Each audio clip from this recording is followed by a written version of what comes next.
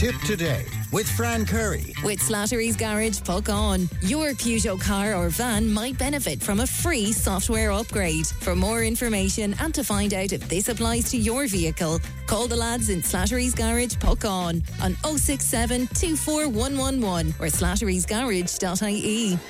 Thanks, Pat. Welcome back to Tip Today. Tipperary Women in Business on Tip FM. Funded by Commission Naman with the television licence fee. Tipperary's Tip FM. Now, this week's Women in Business focuses on a great friend of the show, Muriel Cuddy from Marito 8020. Good morning to you, Muriel. How are you? Morning, Fran. You're looking more apprehensive than usual. Because why? The spotlight is on you now. Kind of out of my comfort zone a little, yeah. When I can talk about food and food related and lifestyle, yeah, that's like my world, isn't it? So, yeah, spotlight's on me. It's not normally. When I was thinking about this, though, I realised, I know you for years now at this point, but I don't fully know the story, so to speak. What about your introduction into business, for example? Yeah, it's funny, isn't it?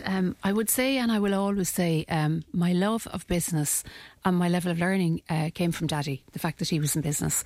And I started working with him very early. So I was 15 when I literally was dropped into the office at home, and I had to learn everything, literally hands-on from then. And I suppose he put me into different worlds, bank worlds, finance worlds, different worlds. From that age on, as in you swim, literally, or you sink and you don't sink, because anybody will know from being in a family business, you just get up and you get on with it. And you're pretty much immediately dealing with banks and with totally. From the very beginning. Like I remember, like at 15 or whatever, I couldn't drive, of course, so Mammy had to do the driving, so she brought me to the bank. But like anything that had to be done, then I had to do it, and I had to learn very fast how to do it. I think at the time, Daddy had probably about 300 people working for him. So wages, all of that kind of thing, like that was my role. Now, he was wonderful, as in he came across sometimes people as a cross man, but he wasn't, as in, you know, even when I made mistakes and done things wrong, he'd give out or whatever, but he was always 150% behind me for me to step up and go on and do it again, you know. But yeah, that's where my... The nature of his business, though, it was a very male business, was it not? Oh, it was totally, yeah. I would have been the only woman in it. It was forestry, wasn't it? It was forestry, yeah. So it was all men. It was men coming in and out all day long. I think I loved that, though, because even in school, I don't ever remember having a huge degree of women friends. That's come later in life or whatever. But men get on with it. So that's the basic, like, you know, and even if things aren't done at 100% or whatever, men, there's never a row, or if somebody needs to say something to you, they'll say it to you. And that's the way it was, like, always. Like, I learned very fast, like, you do it and you do your job and you just get on with it. And were you ever treated as the little woman in the office? No, I don't think so. No, never, no. I don't think I would have taken that anyway, to be honest. I don't think so either. Yeah, no, I think from a very early age, everything was very black and white in my world. And I enjoyed it. I enjoyed chatting. I think I was isolated, so that piece I think was hard, as in at 15 in the country. My friends had gone on in school and I had to do my leaving cert at night, and all the education I've done literally since that day had to be done either at night or blended learning. So the blended learning pieces, you're doing it online, but you're driving every weekend, so you're literally Saturday and Sunday you're in the car, you're heading to Dublin or you're heading to wherever, say Limerick and Dublin were the two places that I would have done all my education. So I did find that piece tough. And even though I was doing the business piece, my love was always in nutrition, lifestyle, exercise and all of that. So I started doing all of that at night, and I started doing all my education piece on that at night. So even though I'd work the 5 days or 6 sometimes, I was out every single night on the road working the other piece. So did you have a goal at that point? No, I didn't know what I was going to do at that point because I was in the world with Daddy and I knew I had to stay there. That wasn't an option for me to walk away from that. And as time went on, even, it's funny, my husband started in business doing the same business. So all of a shot I had one business here and another business here, and I was doing both. But the other piece I loved, so I stayed doing that at night, and that was in my head, yeah, definitely, especially if we could have kids and stuff, that I wanted to do that piece. I loved it. I loved sideline stuff. I loved doing one-to-ones with people and everything. But I suppose when you're in business like that, there's so much involved in it.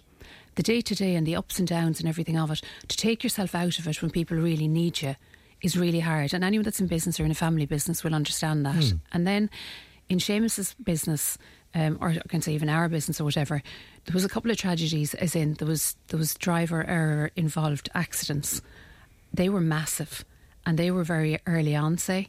So, and I suppose it's important to talk about this because people that are in business this will resonate, because I have this look at the minute, say with Marito and everything, and there's a story behind where you get to, if that makes sense. Yeah.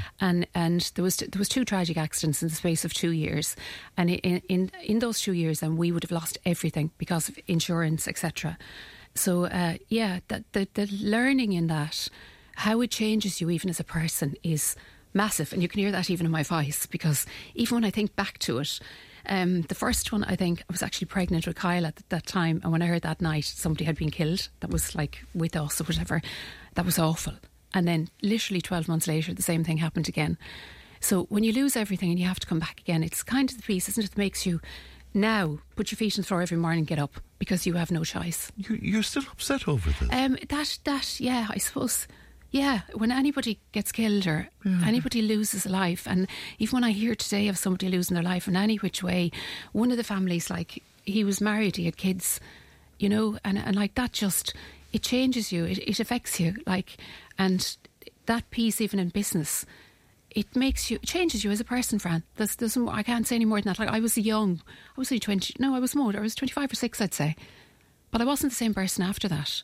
And as each thing happens to you, and I suppose this is what differentiates between somebody being in business and self-employed to somebody that's actually employed in a world. When you're self-employed, different things that happen, you have to, what would I say? When the SHIT hits the fan, it comes straight back on top of you. And you don't have anyone else. You have to deal with it yourself in your own way. And you have to say to yourself, do I get up and get on and do it again?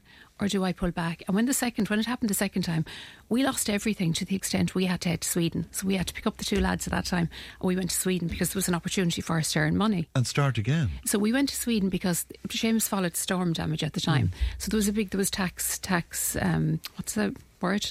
Exemptions, etc.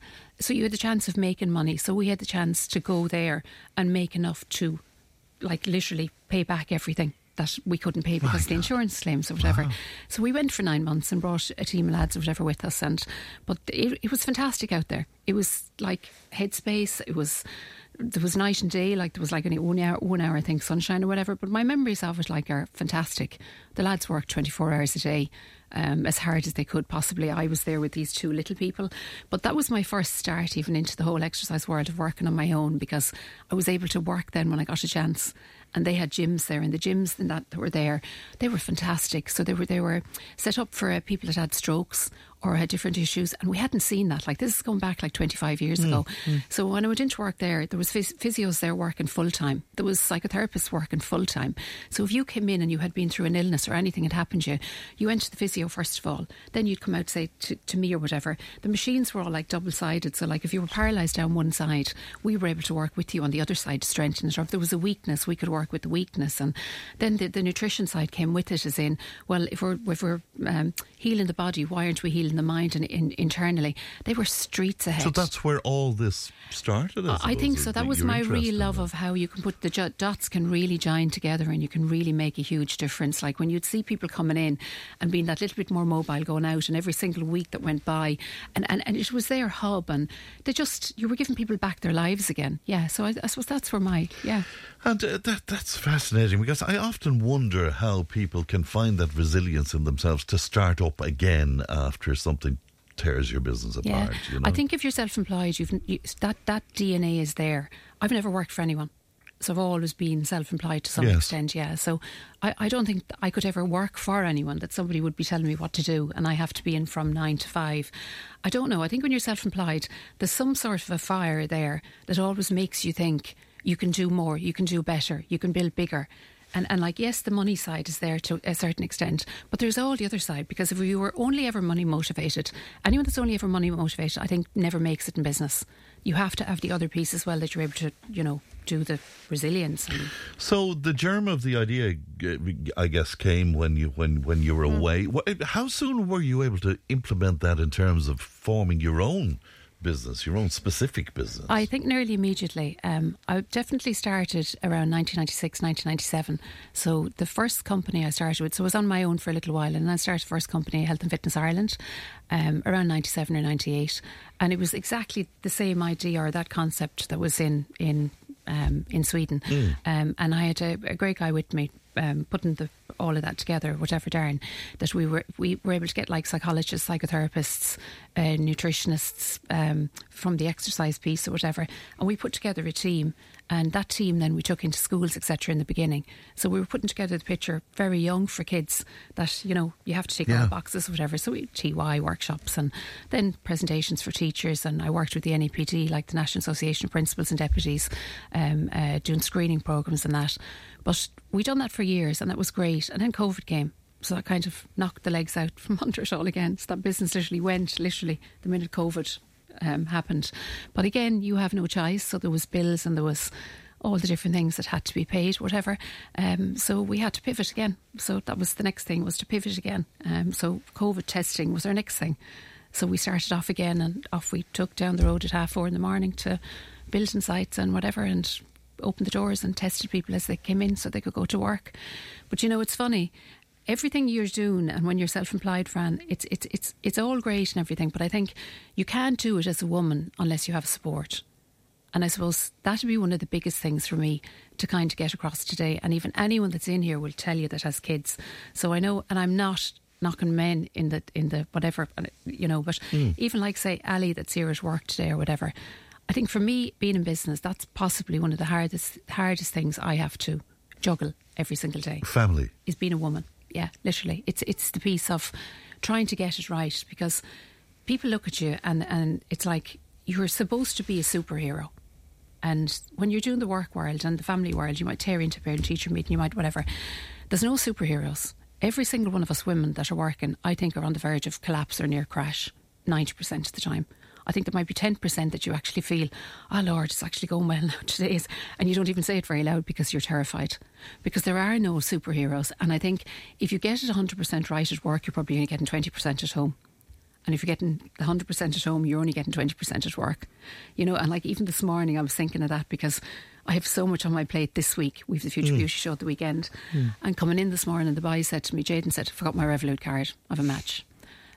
He had put his coat in the dryer last night to make sure it was fully dry. Sleeves were still wet. It was up in the windowsill trying to dry it on the heater. Rocco said to me, Rocco had forgotten something else anyway, I can't remember, but he's Irish copy. She's going to kill me. I'm definitely on detention. I'm definitely on a white card. I done my homework. You saw me doing it. That's only a snapshot. Right. But people don't see these things and my head at that stage, it was thinking, if I was a man, my head would be gone into work, because it needed it to be gone into work for the day that was ahead. But it wasn't, and it was wrapped around everything to do with the kids. And it's the same in the evening times. You get through your day and next thing is they appear on top of you and you've forgotten all about them, and somebody says something to you and you're like, oh Lord. Like Rocco even said to me this morning, did you saw Thursday?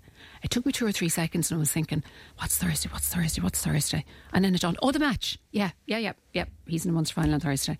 I haven't sorted Thursday, Fran. Like, I haven't even gotten near to thinking about tomorrow, never mind Thursday. But I'm supposed to be at his game, and the guilt kills you. Like, if he plays on Thursday and I don't get there, you know? What drives you then? I mean, you say it's not money, and you've outlined the challenges. What drives you along, Muriel? Money definitely as well, yes, because I definitely like nice things and I want to have nice things and I want my kids to have nice things. So definitely, the money piece definitely drives. What drives you? That's a really good question, Fran. Because it's completely different to anyone else, because I couldn't go in and work for somebody at 8 o'clock in the morning. I definitely want to build something. I definitely want to make a difference to people's lives, and I know what I'm doing in the clinic I'm in isn't being done anywhere else. And I definitely see a difference every single day in the people that leave. How did you manage to find the ambition for what you're doing? Because what you're doing is huge, and I know you have plans to make it even bigger. But to do that out of difficulties with business, if you know what I mean, because of COVID or whatever, how did you find that ambition? I think it's in me.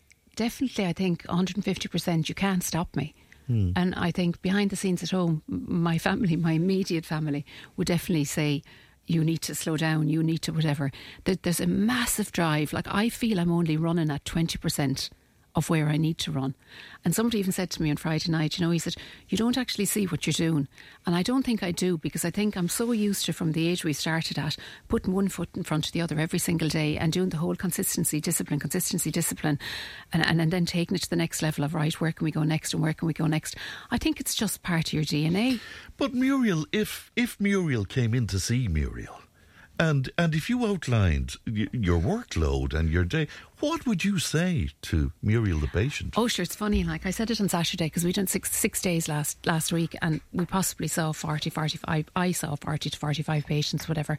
And by the time I was finished on Saturday, I was gone. Like, to talk, I knew I was. And Jaden even said to me, we had to Rathgormack to a game that he was playing in, and he talks non-stop, so I don't have to talk. But by the time we got into Rathgormack, he said, now briefly give me a little synopsis, ma'am, of what I spoke about the whole way down. And I looked at him and I was like, oh Lord. But yeah, I would definitely say, definitely slow down, definitely pull back a little. I think you have to be driven. That they talk about stress and stuff, Fran. The stress piece isn't the work piece. The stress piece, I think, is the support piece. I think, and I would say, I would tell Muriel, yeah, slow down and take more time out for me time, because I don't do any me time at all at the minute. There isn't even the gym lately is starting to go to one side because it's getting taken up now with everything else. I would definitely say slow down. But I think, listening out there, women are women's best support. So again, not knocking men or whatever, but women have to support each other. We've taken another 4 girls into the business, right? So we've 4 more girls to us that are another fantastic support. As in, Charlotte's aunt was dying last year of cancer. She had no support while Helen was doing chemo, etc. She works with me, yeah. So when Charlotte was out screening, I was up at the hospital collecting Helen from chemo between appointments. It's the same with my lads. If I can't get out to get him or bring him somewhere, she's gone or she's doing whatever, the dentist piece. Women have to support business, and I think the biggest piece of what has brought me on and is still bringing me on is women, fantastic women. Now there's men in my world as well that do the mentoring piece, but there has been some fantastic women that mentor. They've been down the road. They've they see how hard it is, and they coach you, they educate you, they help you, they show you the different ways of, like, sometimes, like, you don't have money for cleaners and you don't have money for childcare and you don't have money for those things. Like, as you get on a little bit, then you start getting a little bit more money that you can afford different bits of support and help. But like, if you don't have that in the early days, like, I know one girl in particular is in my head even now. I met her in the last month or so. She was in an awful state. She has 5 kids. She has the business, and they're all young. They're like all under 7 or 8 or whatever. She doesn't want her business to go, but she's struggling massively. She can't afford the childcare. Husband works away or whatever. So, like, women have to help each other. If we don't help each other and don't become each other's best support behind the scenes, we haven't a hope. And that doesn't matter whether a woman is working at home, caring in the home, working outside like I am and trying to... It doesn't really matter. We're all under pressure, all of us, to try and get it right. Like, but yeah, if we can back each other up to some extent, we're doing well. So, I mean, I know you're not... God knows, I know you're not anti-men at all, but... It is easier for a man, isn't it? I just think, and like, the men can ring in and they can knock it and they can say whatever, they can kill me to whatever extent. But I'm 50 at this stage, right? And I feel men can go to work and concentrate on work.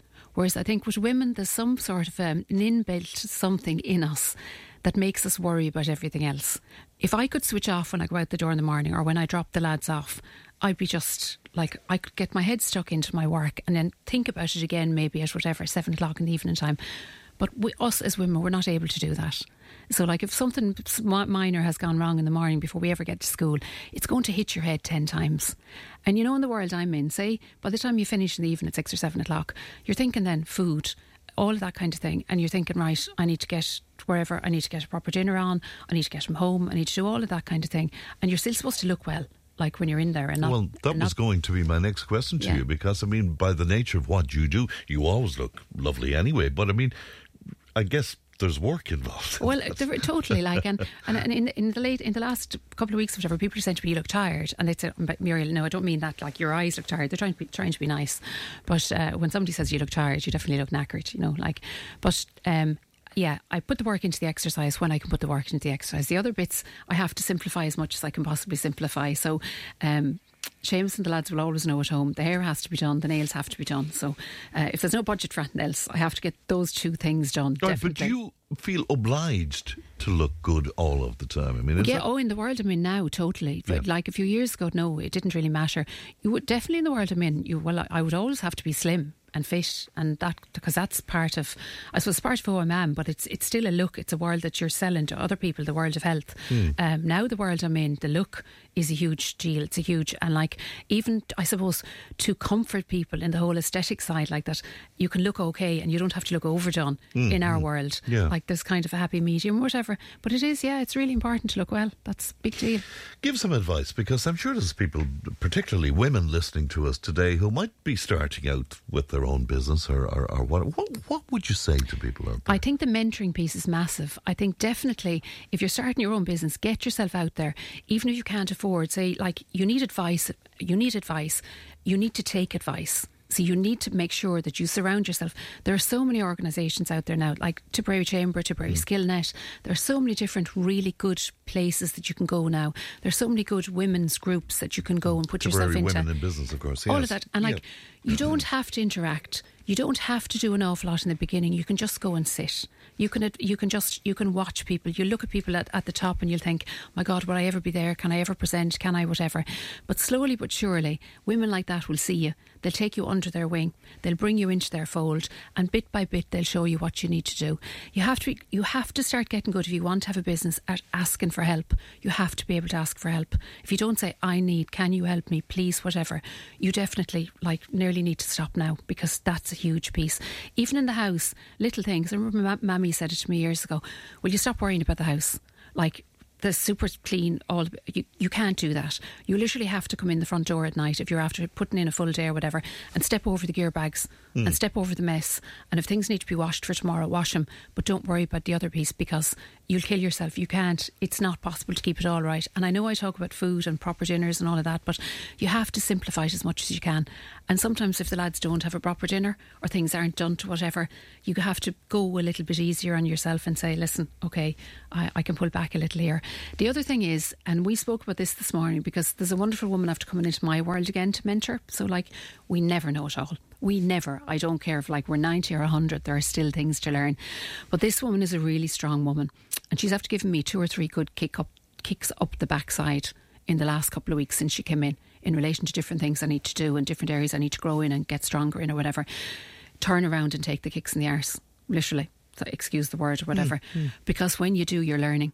And you never know it all. And if somebody like that can mentor you and you're doing something wrong, if you listen and you learn and you don't take the criticism to heart totally, you've a really good chance of progressing. But if somebody gives you advice, especially in the early days, because this is really hard in the early days, because it's your little baby and it's your wonderful little whatever business, and you think you've it all done and all thought about, like, don't take things to heart. If somebody criticises something, most of the time it's for the good of what you're doing.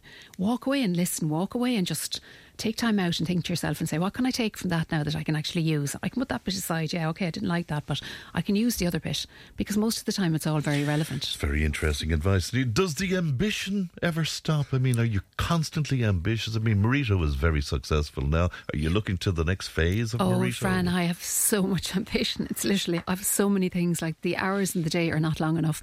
I know I'm doing the one-to-ones at the minute, but I need to take myself out of, and only do that maybe 2 days a week, because there's so many other things that I need to do to build and to grow and to whatever. So I want to run at 1,000,000 miles an hour, but yeah, I'm held back. But yeah, so if I was to give any advice to anyone, Fran, it's the support piece for me. That's the support piece. If there's men in our world, support us. The women in your world, bring them in behind you and get them to support you. That's huge. Fascinating. Really, really interesting talk today. Now I know even more about you, Muriel. Lovely to see you, and thanks very much indeed. We'll take a break. We're back with more in just a moment.